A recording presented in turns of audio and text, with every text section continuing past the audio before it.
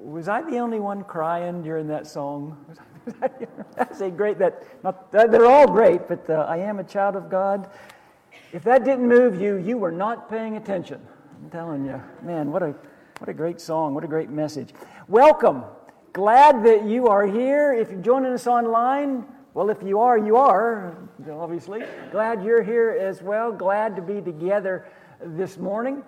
So, I heard a story about an older guy who was working for a long time at a large office complex, and there's a young female employee that walked by, and he stopped her and said, "Could you hand me that newspaper that's on the table behind you?" And this young girl immediately kind of went off on this guy about how his old generation is so obsolete and that her generation is so tied into technology. And to prove her point, she pulled out her smartphone and she said, "Don't use a newspaper, use this. It is so much faster, it's so much easier, it's so much more complete." She handed it to him. Long story short, the fly is dead, the phone is broken, the girl is crying. See, us old people, we love those jokes, don't we? Those kind of jokes make us old people feel good about ourselves.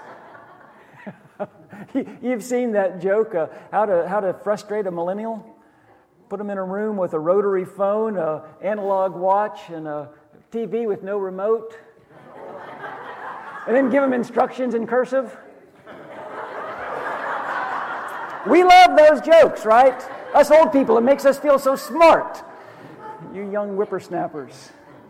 Of course, the rest of the world and the rest of the internet is making fun of us as we try to, figure out our smartphone, right? And we have no idea what we're doing.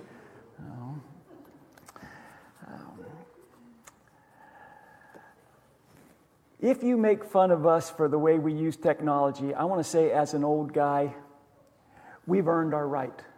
Okay? Yeah.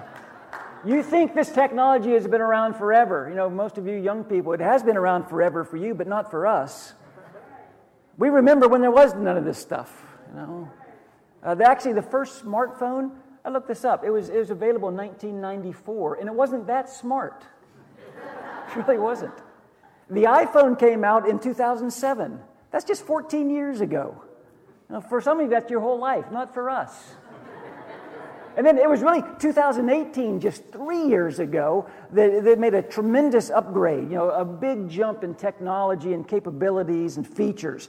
And I was one of those guys for a long time. I resisted getting a smartphone. I didn't see the need. I just didn't see the point. I kept saying, it's not that big a deal. Turns out it's a pretty big deal. They're actually pretty big deals.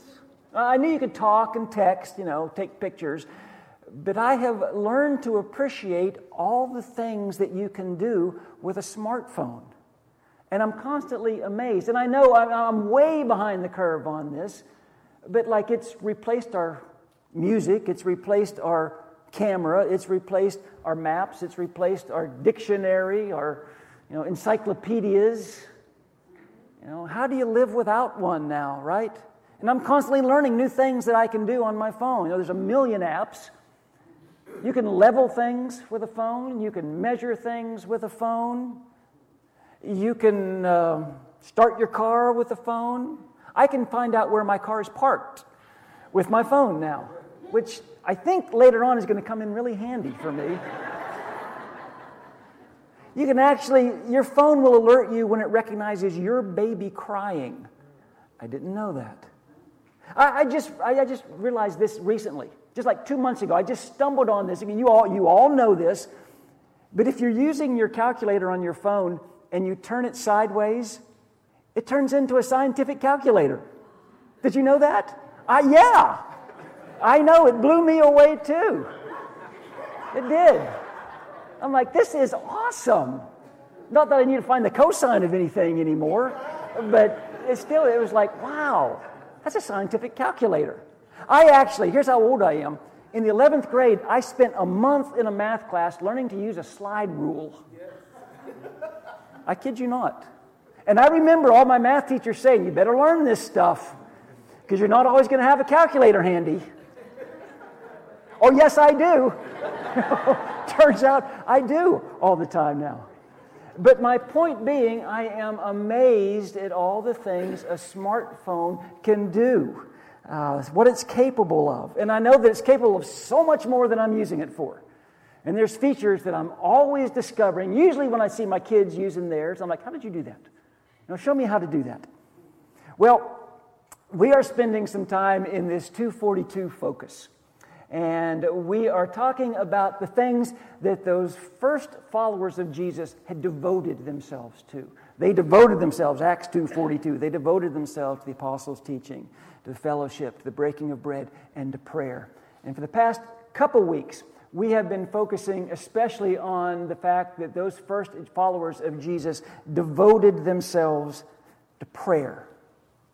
And for the past 2 weeks, now going into the third week, and we've got another week or two in this, I think, but we're talking about that prayer that Jesus prayed when the disciples came to him and said, Jesus, would you teach us to pray? Because we don't pray like you. And of course, Jesus is like, I thought you'd never ask. And he begins to teach them and us how to pray. And just like me and my smartphone, the prayer that Jesus prays and the way that Jesus prayed and his understanding of prayer was so different than everybody else's. It would be like comparing my old landline to my smartphone now. You could say they did the same thing, but it wasn't the same.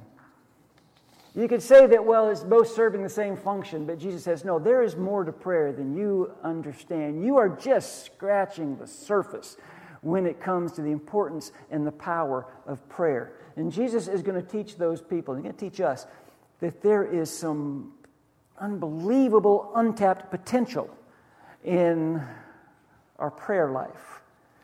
So often our prayers consist of trying to pray our way out of a situation that we behaved ourselves into. Right? Didn't that take up a lot of our prayer life? God, I want you to get me out of this. I did this. Would you bail me out? We try to pray our way out of a situation that we behaved ourselves into. And most of our prayers are usually about us. My wants, my needs, my desires. God, I want you to save me. I want you to help me. I want you to rescue me. And does God hear those prayers? And does God answer those prayers? Well, I'm convinced he does. I'm trusting that he does. But I think that Jesus would tell us, and I think God wants us to know, I would like for you not to get in that position.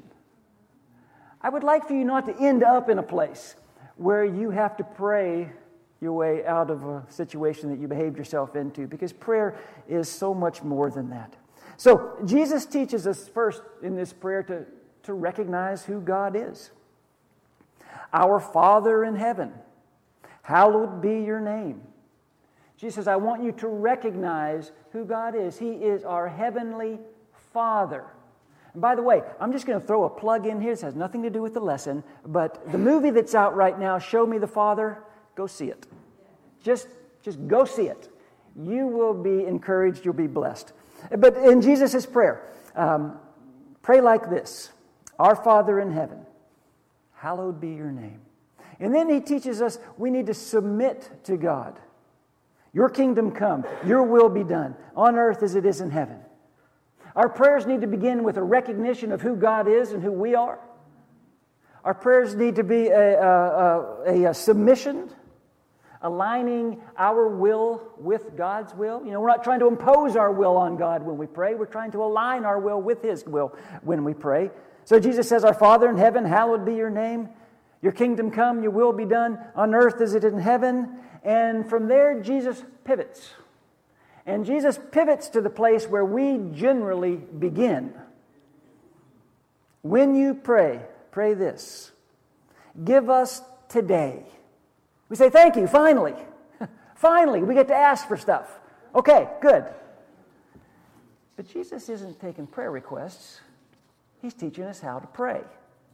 And what he is going to teach us is three different things that need to be a part of our prayer. And I wasn't exactly sure how to organize these three thoughts, but I ended up this way.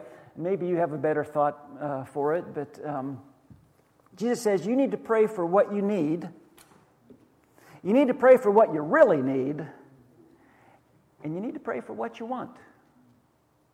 Your prayers need to consist of what you need, what you really need, and also what you want. So he begins with this what I need part of prayer. We're very familiar with this part of the prayer. Give us today our daily bread. Something that almost all of us really don't worry about too much, do we? I mean, let's be honest. We're not too concerned, at least most of us, about where our next meal is coming from. But when Jesus' first century audience heard him say this prayer, give us this day our daily bread, they would have immediately been reminded of their ancestors who lived hundreds of years ago, who were wandering in the wilderness on their way to the promised land, who were walking out of their tent every morning and collecting just enough bread for that day.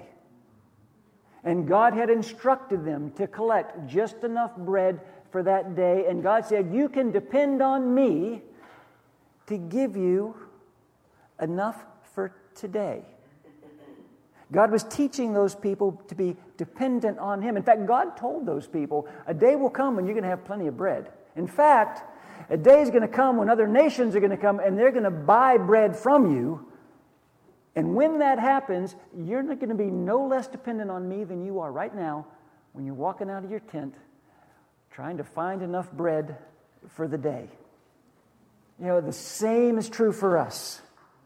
This is the part of prayer where we remind ourselves just how dependent we are on God.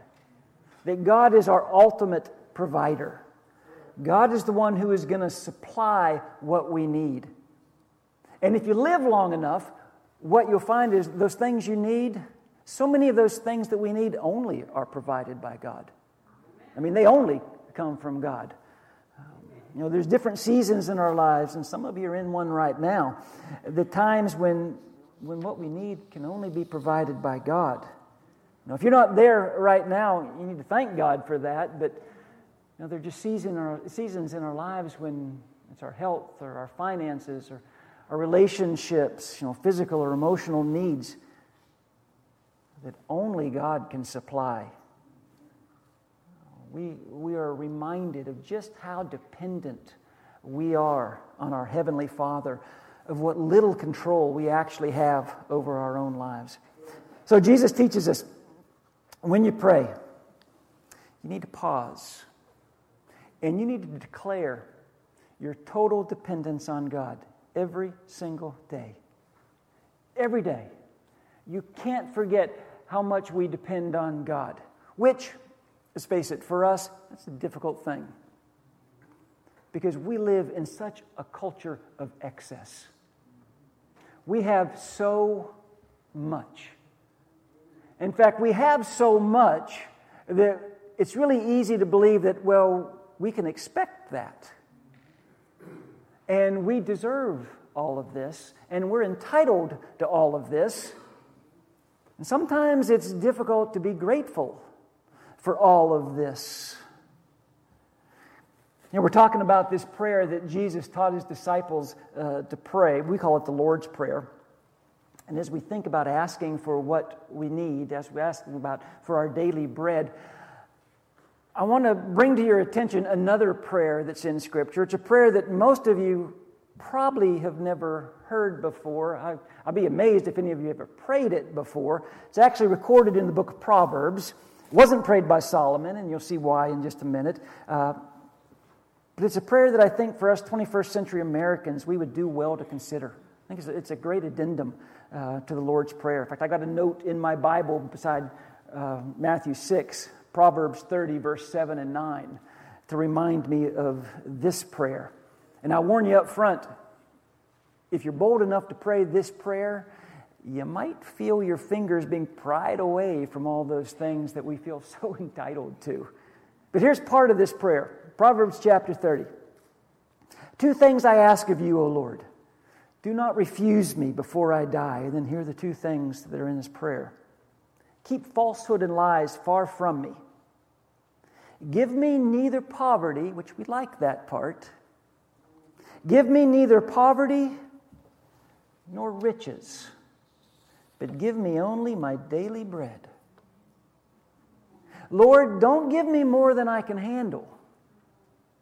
Don't give me too much. But don't give me so little that I might be tempted to sin either. Listen, this is not an American prayer. This is not the prayer that Americans pray. But he's going to go on and explain why this prayer is so important. Otherwise, I might have too much and disown you and say, who is the Lord? Who is the Lord? Why do I need God? I don't need God. Look what I've got. I'm self-sufficient. I don't need anybody. Or I may become poor and steal and so dishonor the name of my God. How much faith would it take to memorize that prayer and to pray that prayer? Keep falsehood and lies far from me. I declare my dependence on you. Give me neither poverty nor riches, but give me only what you know I can handle. Otherwise, I may have too much and disown you and say, who is the Lord? Or I may become poor and steal and so dishonor the name of my God. That is a prayer that will slow you down. That is a prayer that will remind you of how dependent we are on God. It's also a prayer that will remind you of the temptation of seeing all of our blessings as kind of a reason not to need God. The very one who supplies the blessings. Well, I don't really need God because I've got so many other great options. Keep falsehoods and lies from me. Don't allow me to be deceived into thinking that I don't need you every single day. Give us this day our daily bread. It's the part of Jesus' prayer where we tell God what I need. And then Jesus instructs us to tell God what we really need. Again, you know this part of the prayer. And forgive us our debts. You know what you really need? Forgiveness. What we really need more than our daily bread, we need forgiveness. And I suspect that most all of us include this in our prayers. Now, wherever you learned to pray, however you pray, I suspect that most of us pray on a regular basis. If you pray on a regular basis, you probably pray for forgiveness on a regular basis. It's what we need more than anything else. But there's a second half to this part of Jesus' prayer. And we're not quite as quick to add the second part to our prayers. And also, as we also have forgiven our debtors. Forgive us our debts as we also have forgiven our debtors. This is a prayer request with a catch. Here's what Jesus is teaching. Heavenly Father, I want you to forgive me, because that's what I really need. I want you to forgive me in the same way and to the same extent that I forgive someone else who has hurt me. There's an assumption here that Jesus is making. You know, what you really need is forgiveness. We can all agree on that. We need forgiveness. So what does that take? Well, it takes being surrendered to God. Absolutely it does. But then I've got to ask myself the question, am I asking something from God that I'm not willing to extend to someone else? Am I asking God to do something for me that I am not willing to do for someone else? Listen, as Jesus followers, we are required. This is not optional. We are required to treat other people in the same way that God, through Christ, has treated us. We forgive because we've been forgiven. Apostle Paul is going to come along later. He's going to reverse the order of things, but he's going to say exactly what Jesus says. Ephesians chapter 4. Paul writes, "Be kind and compassionate to one another, forgiving one another." Why? You don't know that story. You don't know what she said to me. You don't know what he did to me. Why should I forgive that person? Forgiving each other, just as in Christ, God forgave you. Paul is saying the exact same thing that Jesus is praying. We don't forgive because someone deserves to be forgiven, any more than we're forgiven because we deserve to be forgiven. We forgive because we've been forgiven. We forgive because God, our Heavenly Father, forgives. So when you pray, you need to ask for forgiveness and use that as a reminder of our need to forgive others. And you really do need to pause. And you need to ask yourself, am I withholding the very thing that I'm asking God for? Am I withholding that from someone else, the very thing that I'm asking God to do for me? To ask God to forgive you and refuse to forgive someone else, whether it's your boss or your parents, your ex-wife, your current husband, your neighbor, to ask God to do what you're unwilling to do, it sort of reduces God from our Heavenly Father to Mr. Clean. You know Mr. Clean, the guy, Procter & Gamble guy that, dressed all in white, shaves his head. He just comes in and he cleans up the mess. And we love that. We want God to come in and just clean up my mess. Because I like it when my mess is cleaned up. I like it when I'm clean. I like when I feel clean. I feel better about myself. That's what I want, God. But I'm not willing to forgive that person. I want you to do this for me. Just clean me up.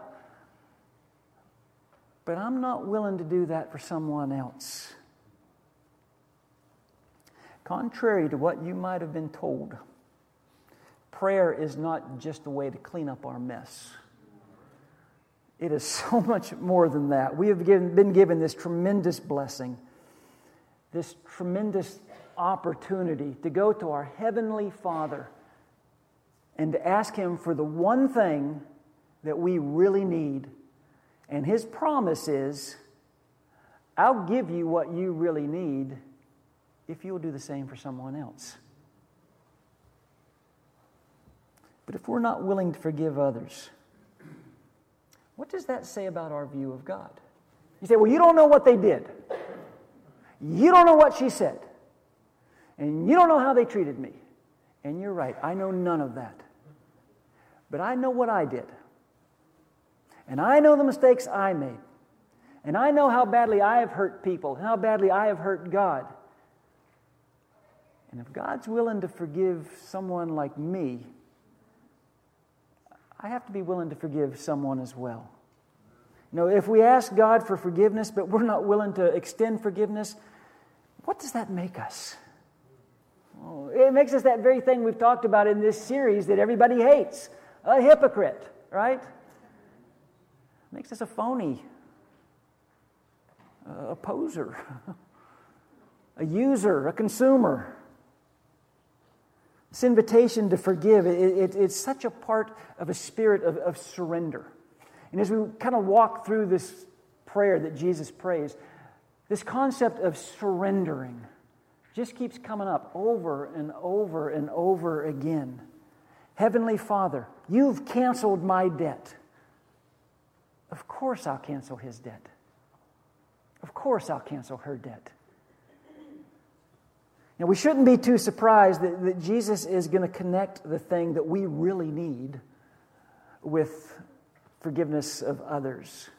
Because after all, Jesus said, they'll know that you're my disciples by the way you ask for forgiveness. Oh, he didn't say that, did he? He said, they'll know you're my disciples by the way you love. By the way you love each other. Love as in serve, love as in sacrifice, love as in encourage, love as in forgive. By the way we love each other. Listen, in the Lord's Prayer here, Jesus is teaching us this, and you can put any spin on it you want. And I've heard people spin it a lot of ways. And you can try to rationalize it any way you want to rationalize it. But if you refuse to forgive, you are refusing to follow Jesus.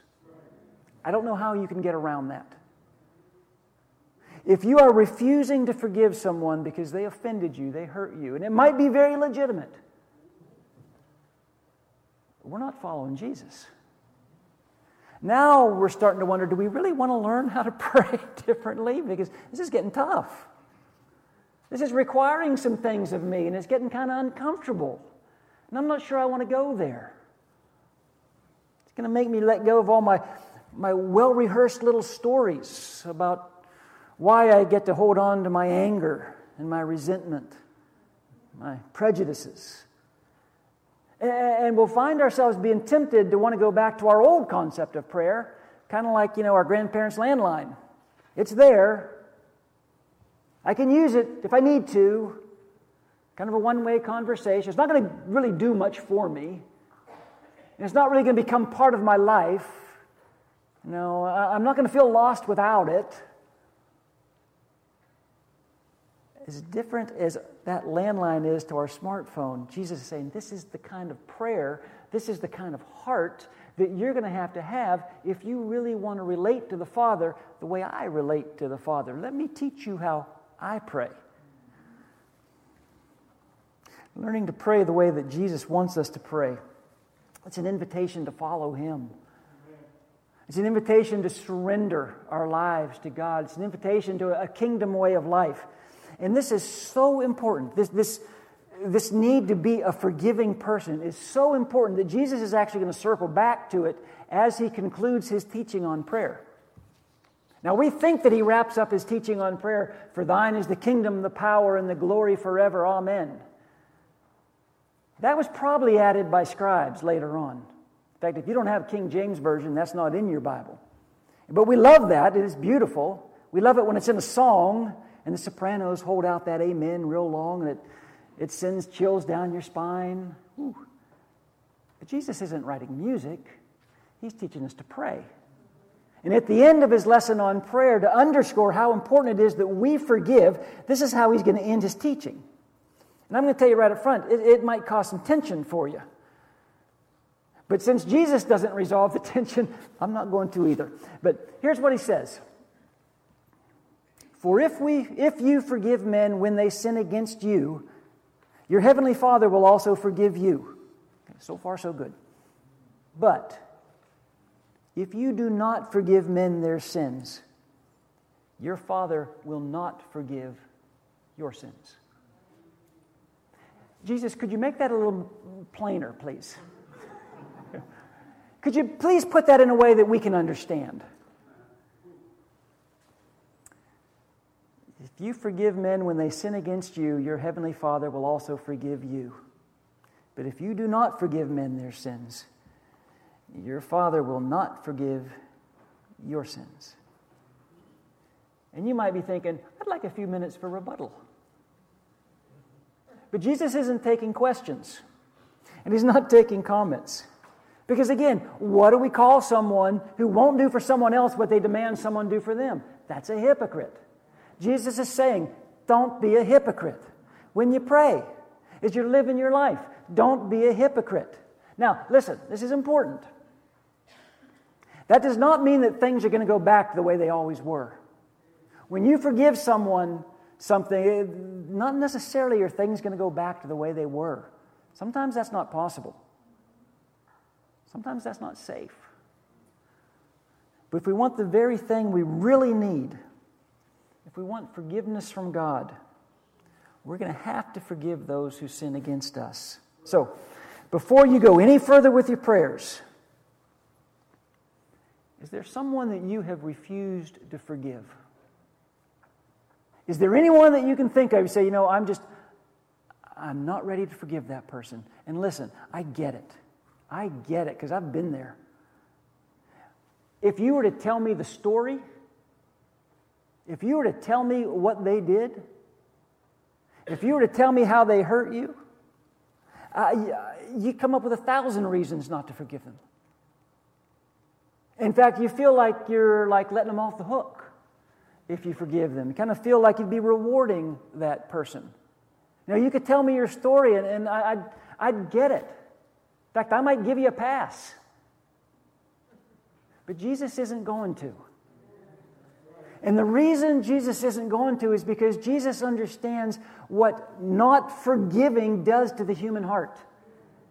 Jesus just knows you carry that around, it'll kill you. You carry that hurt, that anger, that resentment, you carry that long enough, it'll start eating you alive. It just will.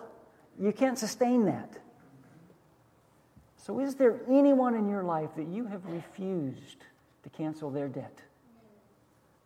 And if there is, how can you expect God to cancel yours? Listen, if you're not willing to do that, if Jesus is correct, and I just land on the side of Jesus always being correct, if you're not willing to do that, you're going to be stuck in prayer right there. That's where you're going to get hung up on prayer. And you know what? That's where you should get hung up. You should get stuck right there. If you're asking God to forgive you, but you still carry some resentment in your heart towards someone else, you need to be stuck there. You need to allow God to work on your heart and work on your that hurt. Surrender that hurt.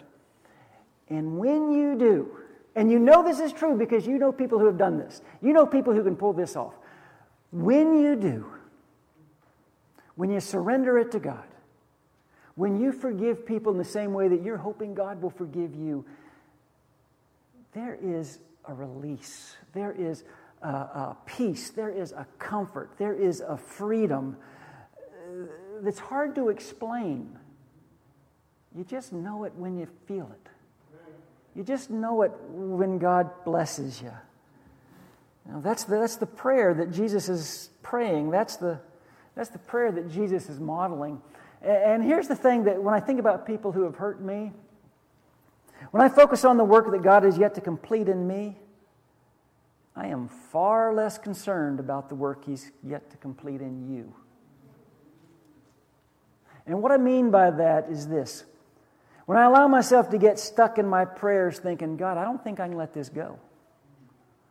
I don't think I can get past this. I just don't think I don't think I can cancel that debt.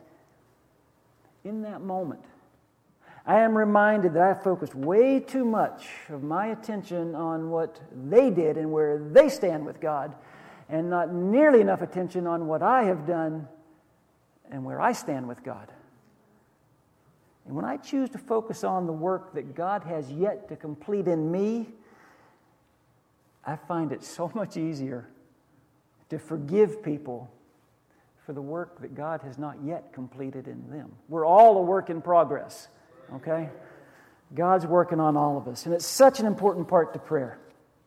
So, we've talked about what we need. Give us today our daily bread. We talked about what we really need. Forgive us our debts, as we also have forgiven our debtors. Leaves us with what we want. And lead us not into temptation, but deliver us from the evil one. And we're going to talk about that next week. Temptation is such a huge subject. Now, I know nobody in here has a problem with that, but you might know somebody who does. So, next week, we all have a problem with that, right? We all need to understand that part of Jesus' prayer. I hope you come back next week. I hope you tune back in next week as we continue looking at this prayer that Jesus said, when you pray, pray like this. And to wrap up my part of the worship service this morning, I'm going to ask that you wrap it up with me. And we're going to pray this prayer together that we've talked about for the last couple of weeks. And we're going to stand up while we do it. So go ahead and be standing. Let's pray this prayer, and then Dave is going to come and we're going to sing a song together. If you've got something specific that you would like the prayers of a family, a church family, to be praying for you or with you, you can come during that song. There's a box in the lobby out here. You can put a prayer request in that box. If you're online, you can get in touch with us in the link that you'll see in just a minute. Jesus said prayer matters. Prayer is important. And He said, when you pray like this. Let's pray together. Our Father in heaven, hallowed be your name. Your kingdom come, your will be done on earth as it is in heaven. Give us today our daily bread. Forgive us our debts as we also have forgiven our debtors. And lead us not into temptation, but deliver us from the evil one.